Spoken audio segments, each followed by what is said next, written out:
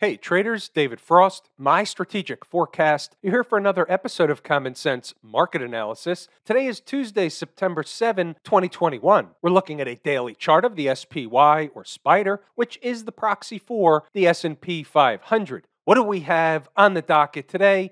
The first thing we'll do is take a 30,000-foot view of the daily chart, see if anything's jumping off the page at us. What's the horizontal line at 450.71 represent? We'll get to that in a few minutes, but it goes into the mix of things that are really important, and that's going to play into the rest of the week, whether it becomes bullish or bearish. We could say that's pretty close to a pivot. We'll circle back to that later. The big picture is the market for days and days and days has been eating time off the clock near the highs. That's the big picture. Tomorrow is really an important day when you look at the daily chart and you say, how many days has they been eating time off the clock? Tomorrow should be, and let's use this term, moving day. So what are we saying? We're saying that some energy is likely to be released out of the market, whether it's in the northern or southern direction. We'll drill down on that as this video goes along when we look at the shorter term charts other than the daily chart where some of the clues reside. A little bit of a recap. Over the last couple of weeks, we've been discussing the fact that when we get into that mid-September timeframe, we could see and we should see volatility come back into the market. Along with volatility, a lot of other things should come back into the market. We've been climbing the wall of worry. From a cycle perspective and a natural turning point perspective, the middle of September is extremely important. When we get to these periods, there's a couple of dates that I've got my eye on. I'm going to keep them under wraps for the time being. But it's going to be extremely important whether or not the market's making a high into a certain date or a low into a certain date, because following that date, we should be in for some kind of a reversal. So what does that tell you? It tells you maybe there's going to be one of these melt-up/blow-off tops over the next, let's say, week or two, or within the next week or two, or maybe we sell off again, and maybe they have another recocking of the gun, just like they've done many, many times. If they do that, we could then go up another time, make new highs yet again, and we have the discussion all over again. It will be extremely important whether the market is trading down into or up into these time frames. How about if we take a look at some other charts to get a more rounded picture of what the SPY or the S&P 500 is actually doing? Here's where we begin to develop some things that are happening and then the what-if scenarios. So when we look at the 240-minute chart, I'm zeroed in, and we discussed this last week, so it stays the same.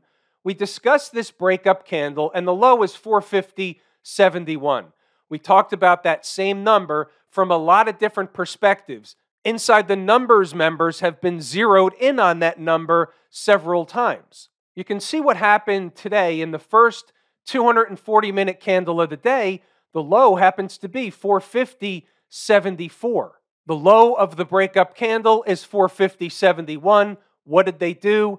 They ran a test. We discuss this kind of thing all the time. Generally speaking, the first time they run a test of a breakup candle low or a breakdown candle high, it's going to have, it meaning the market, is going to have a reaction in the other direction. However, in this case, they've already kind of been down there testing that breakup candle low. However, that doesn't mean it's not important. It's just not the same as the first time. Those are two different things. In this case, and again, we discussed this last week, the price level was important. You had the 20-period moving average rising up right into that zone.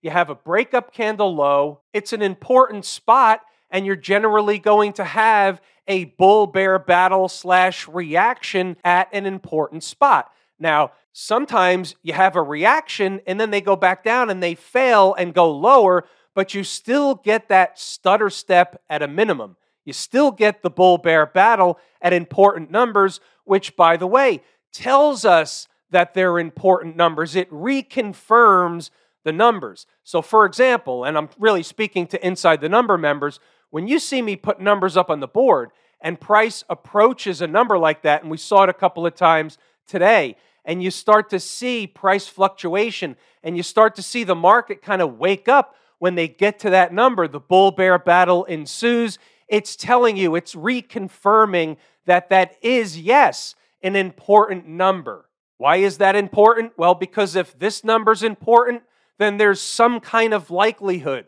that the next number I put out is also going to be important. It's all about confidence. It's about removing the guesswork as much as we can from trading and adding in confidence. When we have confidence and we enter a trade, we have a different emotional foundation in that trade. What's another way to say that? We're not going to shit our pants so fast. What happens when we switch over to a 120-minute chart? It's the same thing. The market just gets expanded. It spreads out a little bit. It's easier to see. Here's the breakup candle low, same number, 450.71. And you can see in the first 120-minute candle of today, the same low. They ran a test, they turned around, and they went back up in the other direction to where? In the neighborhood of the breakdown candle high. Why is that important? Because it reconfirms that the market does the same stuff over and over and over again, and we know that because we point it out every single day and we watch it happen basically in real time. So while on one hand, yes, bonkers, inside my head is a dangerous place to be, on the other hand, I'm onto something, don't you think? By the way, another teachable/learnable moment. What else is going on in the 120-minute chart or on the 120-minute chart? Something we have to take notice of because it's not really definitive what's going on for tomorrow, leading into tomorrow. We have two possibilities. Possibility number one, we have a breakdown candle. They ran a test, or well, they will continue to run a test of the high or in the neighborhood of the high of the breakdown candle, and then they'll go lower once again. They're eating time off the clock. They're forming some kind of a wedge, a bearish, wedgish pattern. One of those things is on the table. But what else is going on here is we have one of these potential patterns inside of a pattern. So inside of the breakdown candle, you have a breakup candle. It's smaller, but yet from a smaller fractal standpoint, it's certainly valid. And this is just on the 120-minute chart. We're going to look at other charts to either confirm or unconfirm what we're seeing here. We have to be the umpire calling balls and strikes. So let's say that inside of the breakdown candle, we have the breakup candle, and let's say they're eating time off the clock inside the breakup candle, and they're building energy to make another push higher. Well, guess what? If they do that, and the setup is there to do that, as long as they what? As long as they close 120-minute candles inside the low, above the low of this particular candle, 451.03. By the way, take notice of where they closed today, 451.53 within pennies, but you're going to see that same number inside the numbers. I was thinking about it, I noticed it, so I thought I would bring it to the forefront real quick. It's called a sidebar. Now, back to business. So let's say that this breakup candle, the one inside, actually works out and it pushes price back up once again. Well, guess what we have? We have back to the breakdown candle high, which happens to be 452.81. So let's say they're up in that neighborhood on Wednesday morning, 452.81, give or take. If they start pushing above or they start closing candles above that spot, and certainly a 120-minute candle above that spot, they're right back up around the highs, poised to yet again get into no man's land, making new highs. Now, if they can't do that, and they're not able to get above that same number, 452.81, whether or not they go up there or not, we don't know yet. But if they can't get above that and they're coming in the other direction or headed in the southern direction, or even they go up there and run a test, but they can't get through it, that's a bearish signal. And then we look to the breakdown candle and we say, well, we have a breakdown candle. They ate time off the clock. There's another bout of energy that's going to be released. And if the breakdown candle is going to hold true to what happens the majority of the time, there's going to be another leg lower. So we have 452.81 as the bogey on the north side, and then we have the other side of that would pull price below today's lows to some other area. Okay, what's the other area? If they're coming down south, where are the support zones? We can look at it from a logical perspective. But first, let's continue on and just confirm or reconfirm what we're seeing on the 120-minute chart in terms of the pattern and potentially the pattern inside of the pattern. So here, the pattern inside of the pattern doesn't really look as good as it did on the 120-minute chart. Here, it looks, and this is my opinion, right? Sometimes I'm telling you an opinion, but when I'm telling you that it's an opinion because the numbers never lie, and we'll use the numbers to dictate what should happen next. But my opinion is that they tried to run a test of the breakdown candle high, and they're in the process of failing. Had they stayed above the 50-period moving average, I may have a different outlook leading into Wednesday morning. But the fact that they gave up the 50 into the end of the day, from a visual standpoint, it looks more like a move down, built a wedge pattern, eat some time off the clock, and now they're coming down again to complete the thing. And now the thing is, where do they go? Where is that downside? Where is the next area of support? Good question. Let's look at it from a logical perspective. Today, they ran a test of a breakup candle low. So let's assume for a second, for the purposes of this conversation, that number's done, it's over, we're looking to the next number. In order to hold true, they have to break the lows and go lower. What's the next spot? Well, you have a gap right here, and that was basically on the table today. If they came a little bit lower, they were getting into my preferred buy zone. We'll see more of that when we go inside the numbers in a couple of moments. But here's the thing with that gap. They came close today. So that gap is nowhere near the same type of situation, the same type of support that it was today. If they came down this morning into that gap, you're more likely to get a bounce back in the other direction, in the northern direction, away from that gap, than you're not likely. It's a high probability trade today. Tomorrow, it's not even close to the same probabilities because you're already in the ballpark.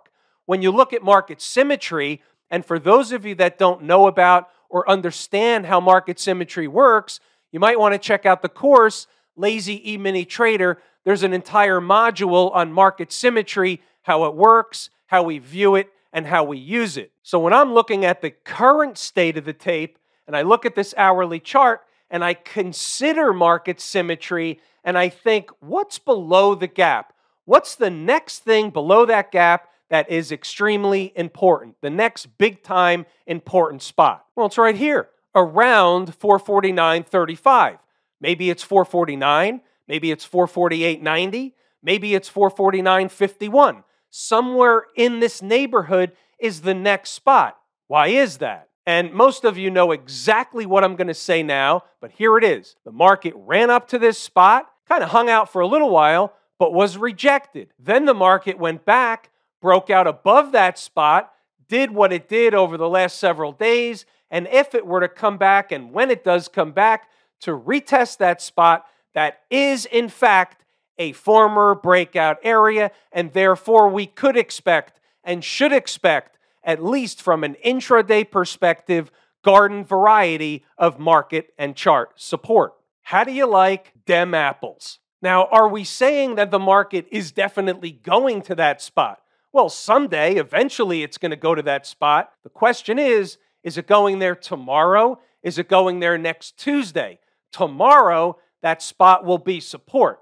If it goes there next Tuesday, we can't say the same thing because we don't know how it got in there. Did they eat time off the clock before they got there, right above it? That's a whole different ball game. Not all breakout and breakdown areas are created equal. They're treated differently depending on when they're approached and how they're approached. Hashtag reading the tape. What about inside the numbers? What we're going to do is run through the commentary. I'm going to point out a number of important items. What I urge you to do is pause the video and read the notes. After you've read the notes, go back to the chart to double check to see what's happening after I've written the notes. Did the market do the thing that we said it was going to do? And whether or not you're able to take advantage of knowing that information. Let's get right into the early thoughts. It can't be turnaround Tuesday because markets were closed on Monday. Just saying. Things were quiet in the pre-market. No surprise following one of those long weekends. Kind of happens where the market is less volatile following a 3-day holiday weekend. A lot of traders like to make it into a 4-day weekend. I don't know that for a fact. Seems to be prevailing wisdom in the trading community. We'll go with it. The numbers were pretty straightforward. On the south side, we had 452.50, give or take. That's support.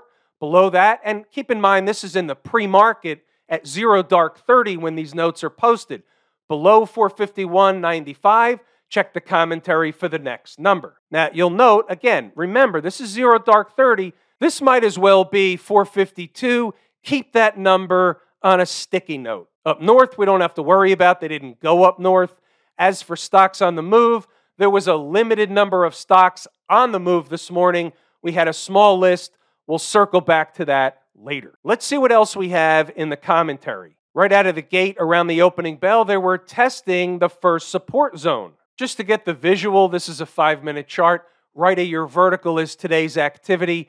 452.50 is the horizontal line in the middle of the screen. They ran right into it, got below it immediately, and they couldn't even get back to it at the end of the day. We used that information later as oh, by the way, I know this was important and they couldn't get back there and they came within pennies.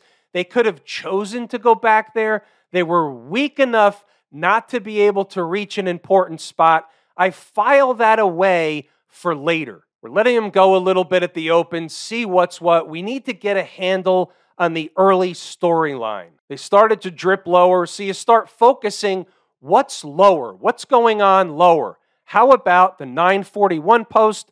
Remember 450.71. So right out of the chute, I see the writing on the wall. That doesn't mean they're going to get there. That means if they get there, I'm interested in that spot because it is certainly a destination. Just because I know something is an important number, which makes it a destination if they get there in a hurry, that doesn't mean they're going to get there today, but I know that it is a destination, it is important.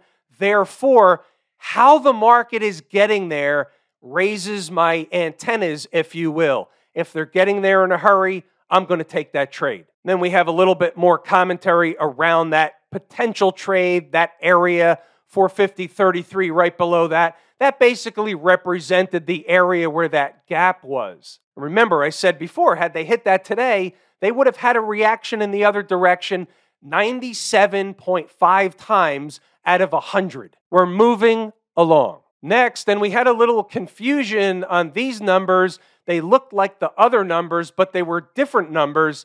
It just looked the same. 944 post. You'll see what I'm saying in a minute. 451.71 is not the same as 450.71, but it was still an important spot. Down to 451.35.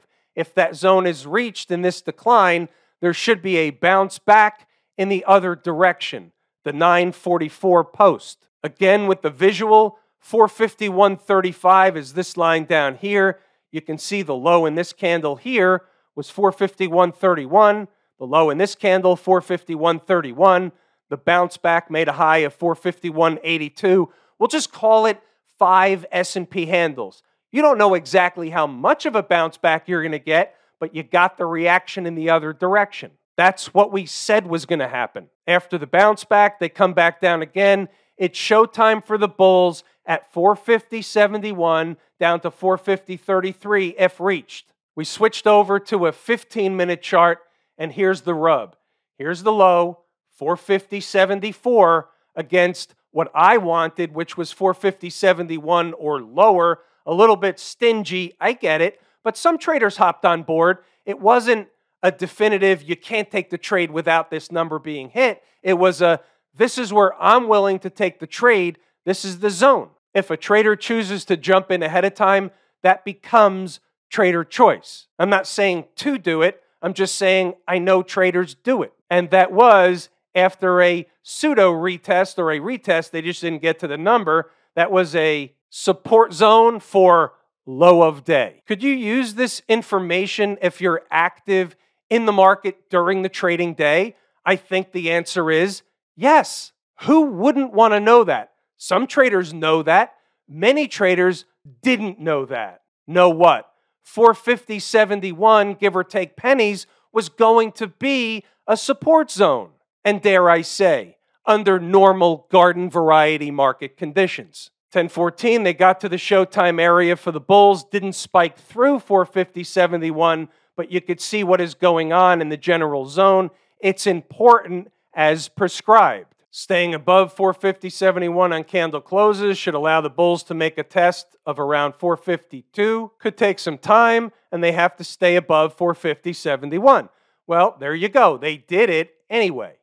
Real quick, traders that were long, 451.75 to 452 is the zone. So if you're long, you're not waiting for them to get to the actual target to the penny. You take profit along the way, and I'm giving you a 25-cent zone. So if a trader hopped on board, even in front of the number, there's your target. So you have entry, you have where it's wrong, and you have exit target / profit target. What else could you possibly be looking for? There's 451.75. There's 452, which comes into play later. It becomes the late pivot late in the day. You'll see that in the notes later. And a trader who might have been long, and this is just Trade School 101, a trader that might have got long down here, even if you're taking profit along the way, this doesn't have to be the final profit.